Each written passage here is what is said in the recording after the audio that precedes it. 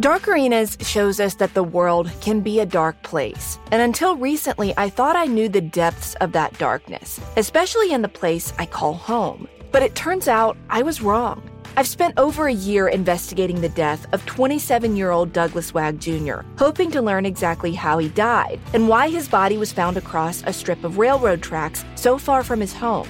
But what I ended up finding was so much more. In this season of my show Counterclock, I uncover a string of crimes and mysterious deaths that unveil darkness and corruption right in my home state. Listen to Counterclock now, wherever you listen to podcasts. The content of Dark Arenas includes topics and subject matter that may not be suitable for all audiences. The views and opinions expressed in this podcast are solely those of the individuals participating in the podcast and do not represent those of AudioChuck or its employees. Information discussed by the host and interviewees includes content related to crimes against children, abuse, acts of terrorism, and violence. Listener discretion is advised.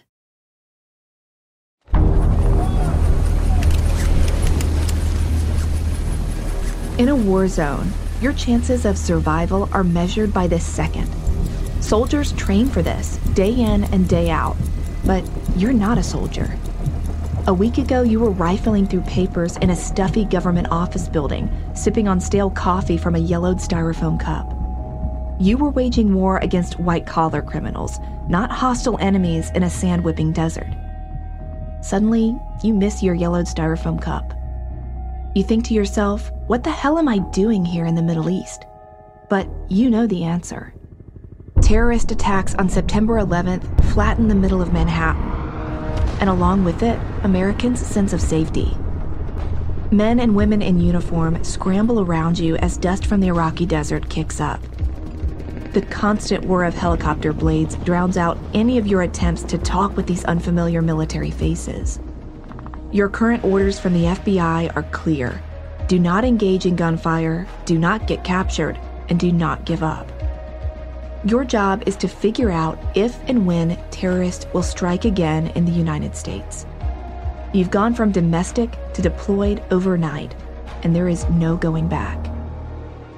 In today's episode of Dark Arenas, we're learning about some of the worst crimes that are born in or find their way into the homeland, as experienced by a career FBI agent.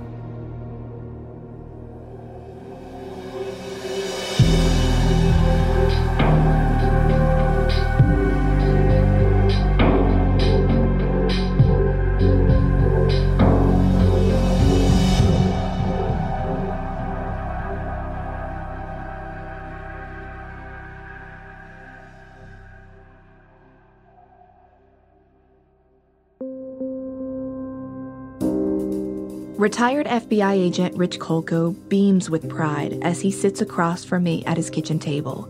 His son is about to graduate from the United States Coast Guard Academy. And in true dad fashion, with his iPhone held further away from his face than looks comfortable, Rich scrolls through his pictures and shows me all of his grown kids. He couldn't be prouder. I can tell that his son's graduation ceremony, albeit virtual because of COVID-19, is a big deal to everyone in the family, but especially Rich. Rich dedicated 21 years of his life to the Federal Bureau of Investigation, living across the U.S. tracking crimes that threatened Americans from the inside out. That job often kept him away from his wife and kids for long periods of time. He missed a lot of life moments, but he won't miss this one.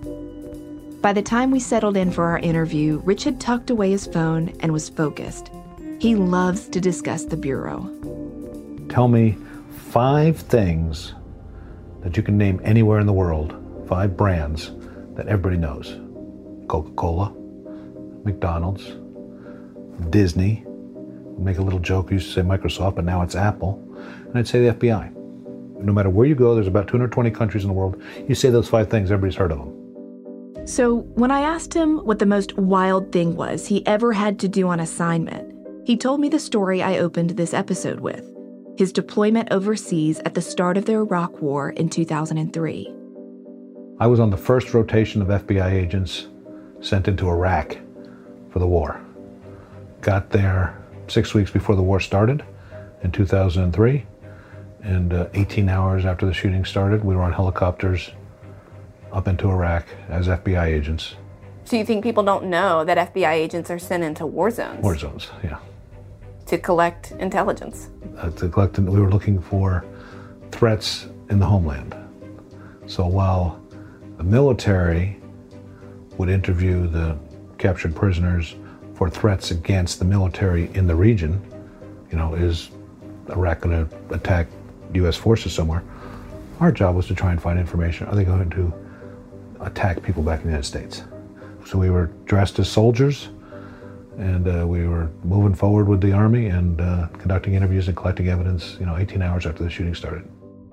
He couldn't discuss with me the details of what exactly he did during the war, but just the thought that someone could go from working a desk job for the FBI in the wake of 9/11. My first job was going through manifests, trying to figure out who had been on airplanes on that day, on 9/11, because we didn't know were there more attacks that didn't succeed. To then trudging through Middle Eastern deserts searching for anti-American terrorist cells. The stark transition of workflow was incomprehensible to me. But I guess that's war. You never know what's going to come next. That's the reality Rich agreed to when he applied to the FBI Academy at Quantico in 1995. When you sign up for the FBI, unlike most other federal agencies, you sign what's called a mobility agreement. That means you agree to be transferred to whatever field office they want to send you to. I wanted to know what would bring somebody to want to do that with their life. What made Rich want to never have a steady government career trajectory? Turns out, a terrorist attack is what inspired him. He remembers vividly the aftermath of one of the most catastrophic terrorist attacks in American history, the 1995 Oklahoma City bombing. At the center of it all, of course, is the bombed-out shell of the federal office building, and in its shadow, the exhausted, who for a day and a half now have sifted through its debris and counted its dead. I'd served in the military and got out of the Navy and was in between jobs and ended up, through a friend, working on the assignment desk at CNN in Atlanta, Georgia. And the bombing happened at Oklahoma City.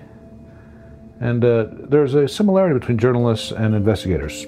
Different sets of rules, but some of the same tools and some of the same methodologies. And the methodology of the assignment editors was to develop sources and get information on what was going on. So I ended up with a phone number of an FBI agent who was out there working in Oklahoma City, and I was calling him once or twice a day. I can tell you now, because it doesn't matter, I did not get a piece of information from this guy. But we just developed this kind of funny phone relationship every day, chit-chatting. And he finally said one day, a couple of weeks into this, he goes, "Rich, you're a pain in the butt. Why don't you just come over to our side instead?" I said, "Sounds good to me."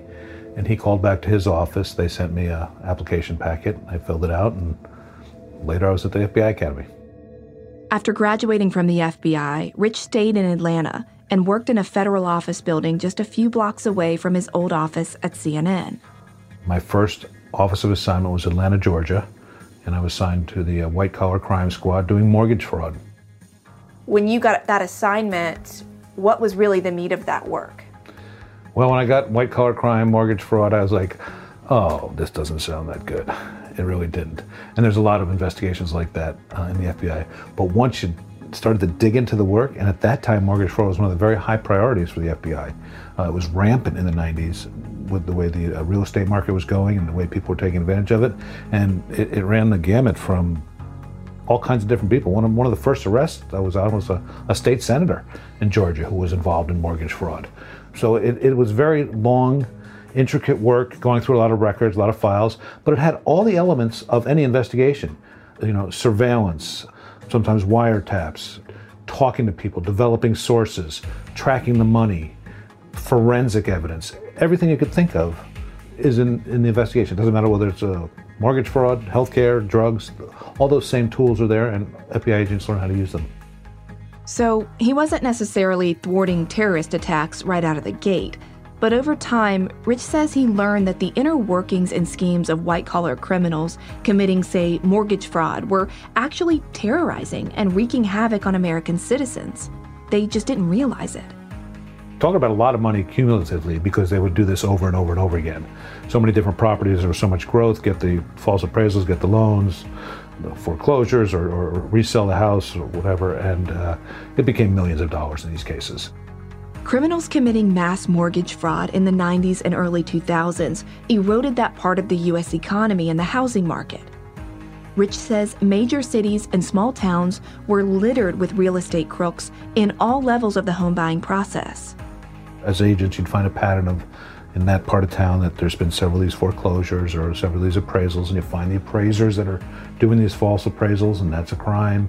Then the people getting the loans, and as soon as you apply for a loan with a false appraisal, you've committed several federal crimes. So you would, like anything, you would start low, try and get somebody, jam them up, and then work your way up the system till you can find the kingpin behind the case.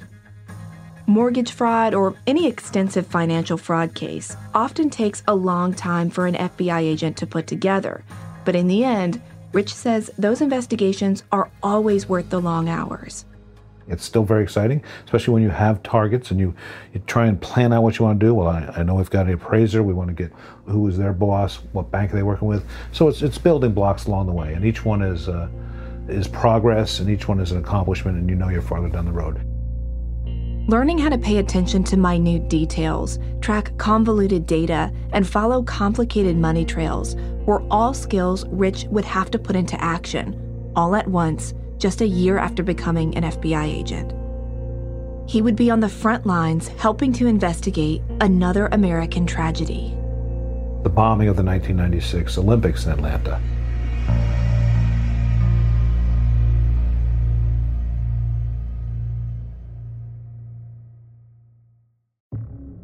Do you want to set your child up for success? IXL Learning is an online learning program for kids covering math, language arts, science, and social studies.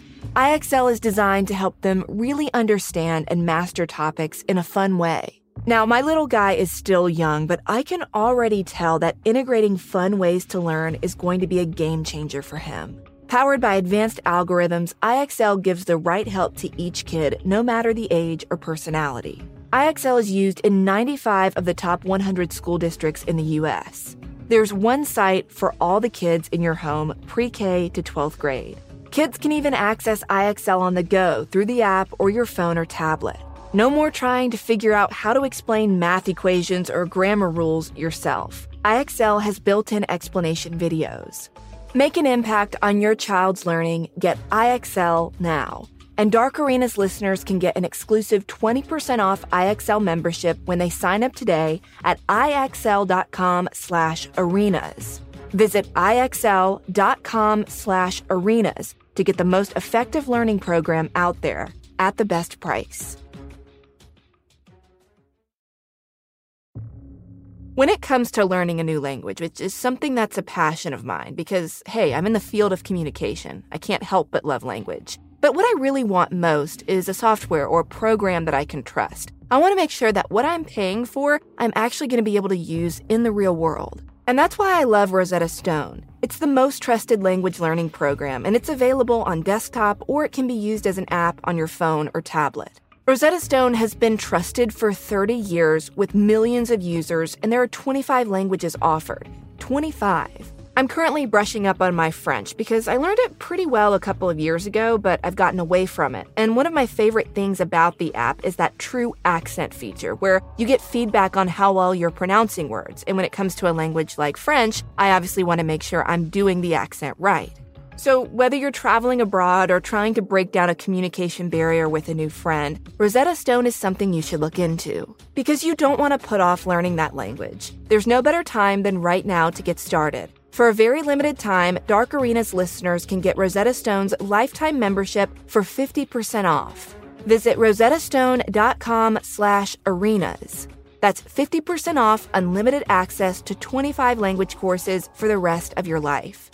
Redeem your 50% off at rosettastone.com/arenas.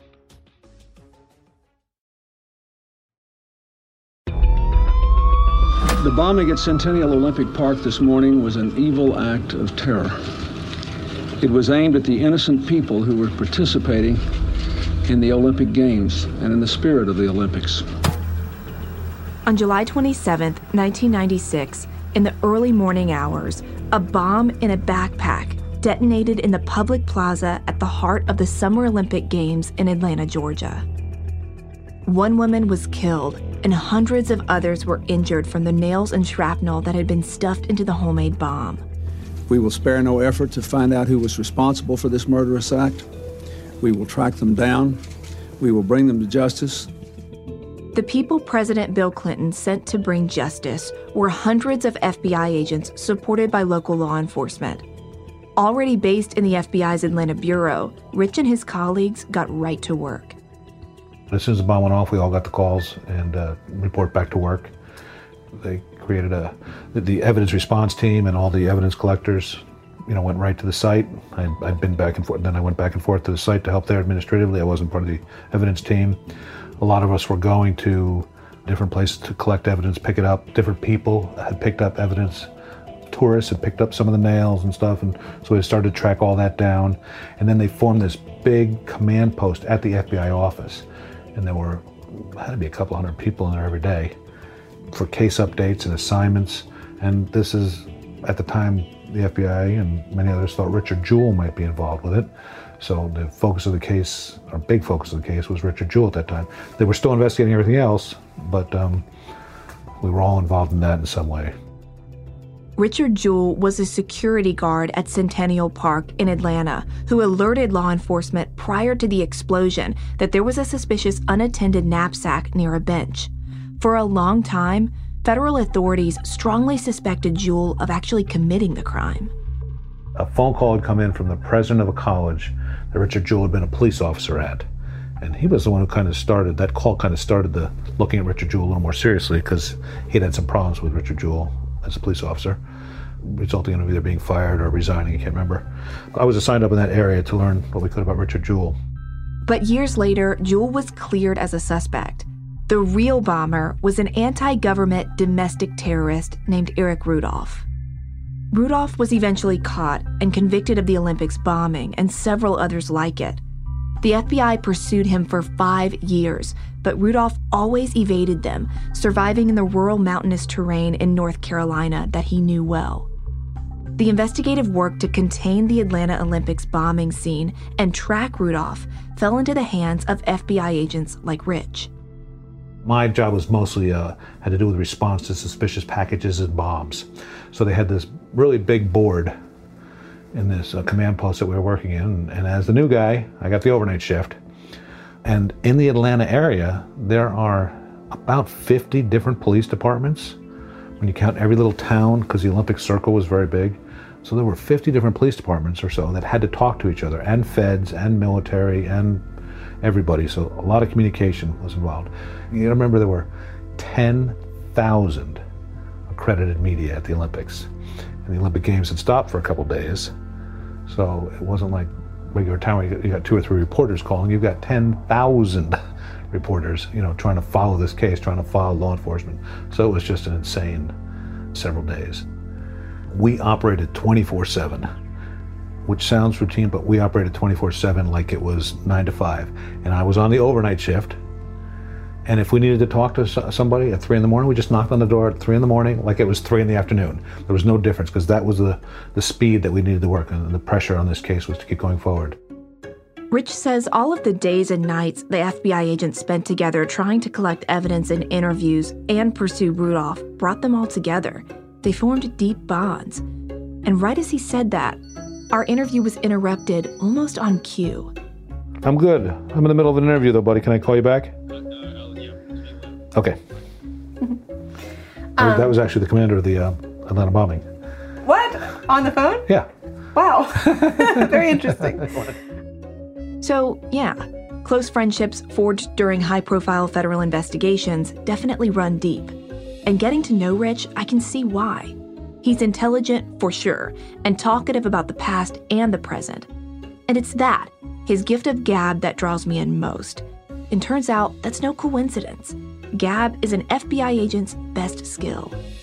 The best thing that an FBI agent can do is to get information from a person. And they are looking for the kind of person that can reach out and engage another person. Can you talk to people because that is a critical skill as an FBI agent. Can you walk up and talk to people that you don't know, and at the end of the day, elicit information from them? And there's no better time to use the gift of gab than while investigating a crime that's the Bureau's bread and butter: bank robberies.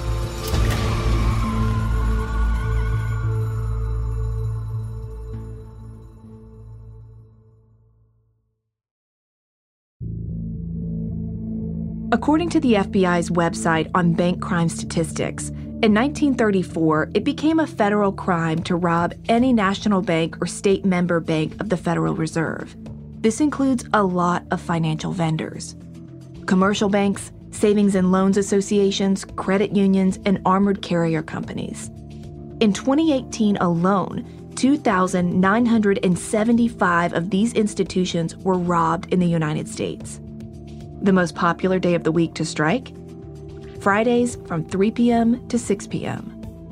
Most of these robberies occurred in branch offices in commercial districts of major metropolitan cities. Suspects stole cash from tellers at the counter, but a few targeted the big take, a vault. In almost every case in 2018, robbers were seen on surveillance cameras in some form or fashion, which led to nearly 3/4 of them being captured. But there were many who got away with their crimes. And this is just data from 2018. FBI stats from 2019 and 2020 aren't available yet. According to Rich, there's no doubt about it. Bank robberies are one of the most common crimes the FBI investigates. The FBI has historically covered bank robberies. It fits a variety of federal crimes. Certainly one of the interesting and exciting things to do. One of the best places to get training as a new FBI agent, because there's people you got to talk to right away. There's bank tellers and customers that are in the bank, so you develop that rapport. How do I start talking to people? How do I get information? There's evidence to be collected. Did they leave fingerprints? Are there cameras, photographs? Did anybody see the car? Is there a camera outside in an ATM or a convenience store that caught the car leaving or coming? It's a very succinct and small case in many ways that's just great training for people. According to Tristan Smith's reporting for CNN, in 2007, Atlanta, Georgia became the heist capital of the nation, surpassing Los Angeles and Philadelphia for most bank robberies. Rich remembers the FBI worked case after case throughout the city in the mid-2000s. There was a bank robbery gang in Atlanta. Oh, God, I wish I could remember the name. Well, they robbed banks for 5 years. They got away with it for 5 years. What was their MO? Well, they ended up robbing banks the same day or two of the week. And they had the big map on the board, on the wall, which banks this group had robbed, what time of day, what street, what bank, and, almost predict where should we set up surveillance. And we would set up surveillance in advance, thinking, hey, they did this bank, this bank, this bank. Maybe the next one's going to be over here. So we would set out a surveillance team, hoping, I guess, that the bank was going to be robbed, but that the FBI would be right there on scene. And they finally caught those guys. Rich says the main reason people rob banks is desperation. They don't think it through. They just pass notes threatening violence. The robber gets a few $1,000s in cash from the tellers and then usually goes on their way. Sometimes they strike again, states or cities away, and sometimes they don't. Usually, if they're caught, they confess. But every now and then, more organized criminal cells crop up and pull off successful heists. In those cases, the criminals get away with hundreds of thousands into the millions of dollars. Most of those schemes target currency in transit, like armored trucks, and some of them are crews of robbers that will clean out a vault and launder the money afterwards. These more sophisticated criminals are the ones that can haunt an FBI agent. Rich never personally had a case of a bank robber who got away, but many of his colleagues did, and to this day, still do. This particular crime, like Rich said, usually leaves investigators with a wealth of clues, images, and witnesses, but the robberies that are absent of those things make for longer, more involved investigations, which can span years, even decades. And that can be the darkest part of the job, the unknown, the unresolved cons, the inability to capture a federal fugitive who's robbed a bank or is peddling stolen artwork or who's forging financial documents. That gnawing reality there is still a bad guy or woman still out there is something Rich says stays with many FBI agents who've worked white-collar crimes or national terrorist attacks. Many agents can become workaholics. They always hold on to something. Rich is just glad that in his experience, he found a healthy balance a long time ago. How difficult is being an FBI agent and trying to maintain some normalcy in life? Is there a point where that just can't happen, or are there compromises made to make it happen? Absolutely, there's compromises made. I spent a lot of time and several years away from my family because my children were doing very well in the schools they were in, and I didn't want to disrupt their life. So I took some assignments. In Washington, I was alone for a while. In New York, I went to for a couple of years by myself. Did the overseas without my family, and certainly some sacrifices. But I chose to make them because I felt like the mission was important. And you look back and wonder, was it the right decision, not the right decision? My kids turned out okay. My career turned out okay. So I'm happy with the way it went. So happy, in fact, that he never lets a person he feels could be a good FBI candidate slip past him. As we wrapped up our interview and I had him electronically sign a release for our show, he returned it with an application. It was for me to send to Quantico. Maybe I'll take him up on it. Or maybe for now, I'll just keep making podcasts.